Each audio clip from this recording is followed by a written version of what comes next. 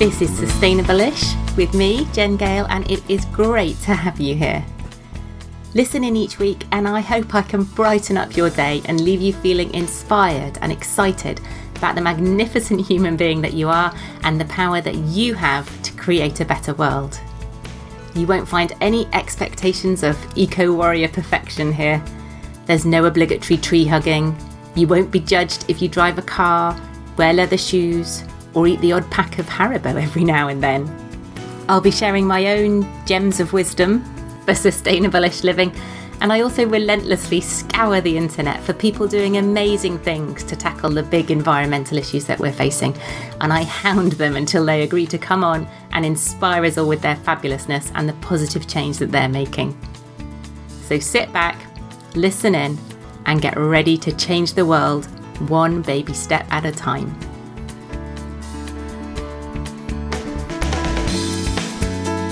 Hello, welcome to Sustainable-ish. How the very devil are you? This episode is going out during May half term here in the UK, so if you're sunning yourself somewhere on a beach, or probably more realistically for May in the UK, wondering quite how many layers you can fit under your coat and still be able to move, then hello. I hope you are having a fabulous week. Right, confession time. Mortifying and really quite embarrassing confession time. This episode was supposed to be an interview. I did an interview. It was a great interview, even if I do say so myself, and I was really excited about sharing it with you all. Only when I came to edit said interview, I couldn't find it. And the realisation slowly dawned on me that I had somehow forgotten to press record on the interview. So whilst I'd had a very lovely chat with some very lovely people, I had no content for the podcast and was faced with the prospect of fessing up to being a total incompetent to my interviewees. I'm actually really glad this is audio and not video, as I'm going red even thinking about the embarrassment of the whole thing. So the interview I did was with the guys at Manchester Love Your Clothes, who I stumbled across on Instagram last week, and I saw that they had a campaign running for June called #NoNewJune, with the challenge being for people to take part and to not buy any new clothes for the month. Yay! I thought this is right up my street. I need to talk to these guys. But with half term looming and June only a week away when I got in touch with them, it all ended up being a bit last minute. But regardless, we managed to hook up. We had a fabulous chat ready for me to get this episode out before the beginning of June, so you could all learn more about the challenge and be inspired to sign up. Except, as I said, I cocked up and I was left with no time to re-record before we're heading off on our half-term jolly in the caravan. So with huge apologies to the team at Manchester Love Your Clothes, here is my solo version of that episode. Manchester Love Your Clothes is a project made up of Amy, Amber and Amanda, three 20-somethings. Yes, we did all have a little giggle about their names all beginning with A.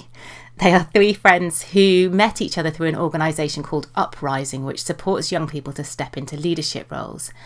Amy works for an environmental charity, Amber is a textile student, and Amanda is a relatively new convert to the concept of sustainable fashion. So they've got a really nice mix of experiences to bring to the table.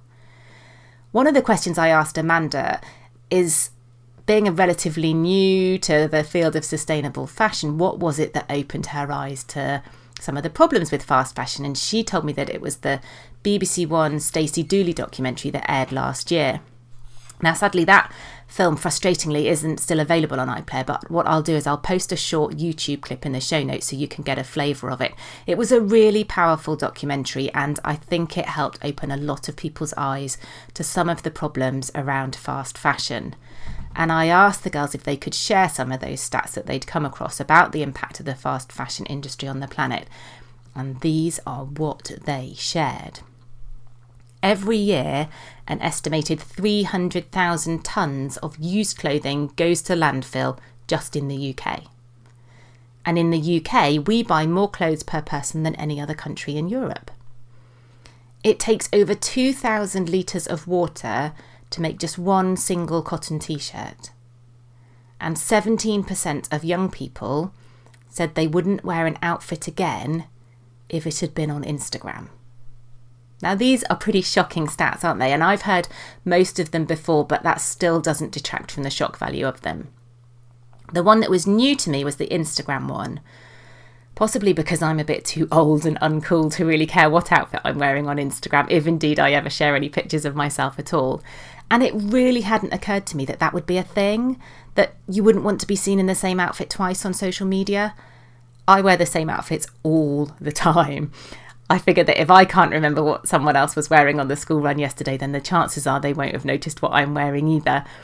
But I guess for younger people, for people far cooler and hipper than me, who do share their outfits and what they're wearing, then it sounds like there is this pressure to be constantly refreshing your wardrobe. So what can we do about that? Well, this is where #NoNewJune comes in, which encouraging us all to shop secondhand. Prolonging the active life of our clothes by just 9 months can reduce their carbon, water and land footprints by between 20 and 30%. So it's actually a really impactful thing to do. And we can do that by wearing our own clothes for longer, donating the clothes that we no longer love and wear to charity shops, and by buying new to us clothes secondhand. So there are no real rules for No New June other than not buying brand new clothes. So you can buy secondhand clothes, you can swap clothes with friends, you can still have new to you clothes, just not brand new ones.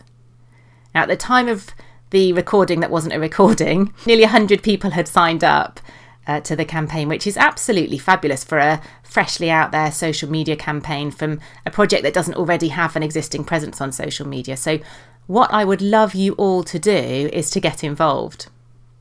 You can find Manchester Love Your Clothes on Instagram and on Facebook at Manchester Love Your Clothes, and Manchester is MCR as a little abbreviation of Manchester. So MCR Love Your Clothes on Instagram and on Facebook. And there you'll find a link in their profiles that takes you to a Google Doc where you can officially sign up and pledge your support to the project, to the campaign. When you sign up, not only are you adding your name to this brilliant piece of collective action, you'll get content into your inbox during the month that will help you with your own No New June. So things like where to shop secondhand, how to look after your clothes, and lots more. If you need an extra incentive, I think I'm right in remembering that one of the stats shared by Amy or Amanda on our chat was that buying no new clothes for a month, the average shopper could save around 38 kilos of CO2. So times that by 100 participants and hopefully more, it's easy to see what a big impact campaigns like this can have. So how about it? Are you in? Let's see if we can make a difference with this one simple action during June. And if you sign up, I will feel way less guilty about cocking off the recording. Right, that's it from me. I am off to bury myself under the duvet under a cloud of shame and mortification. Have a great one, and I will catch you next time. Take care.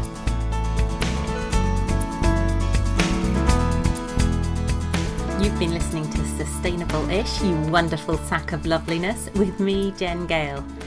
Hopefully we've fired some neurons and we've got the old grey matter thinking about what changes you can make in your life this week to live that little bit more sustainably. Do let me know what that is. I love to hear about the changes that people are making, big or small. Every single one counts.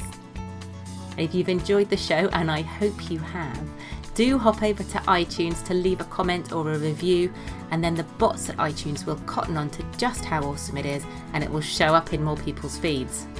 Or at least I think that's how it works. Thanks so much for listening. I will catch you next time.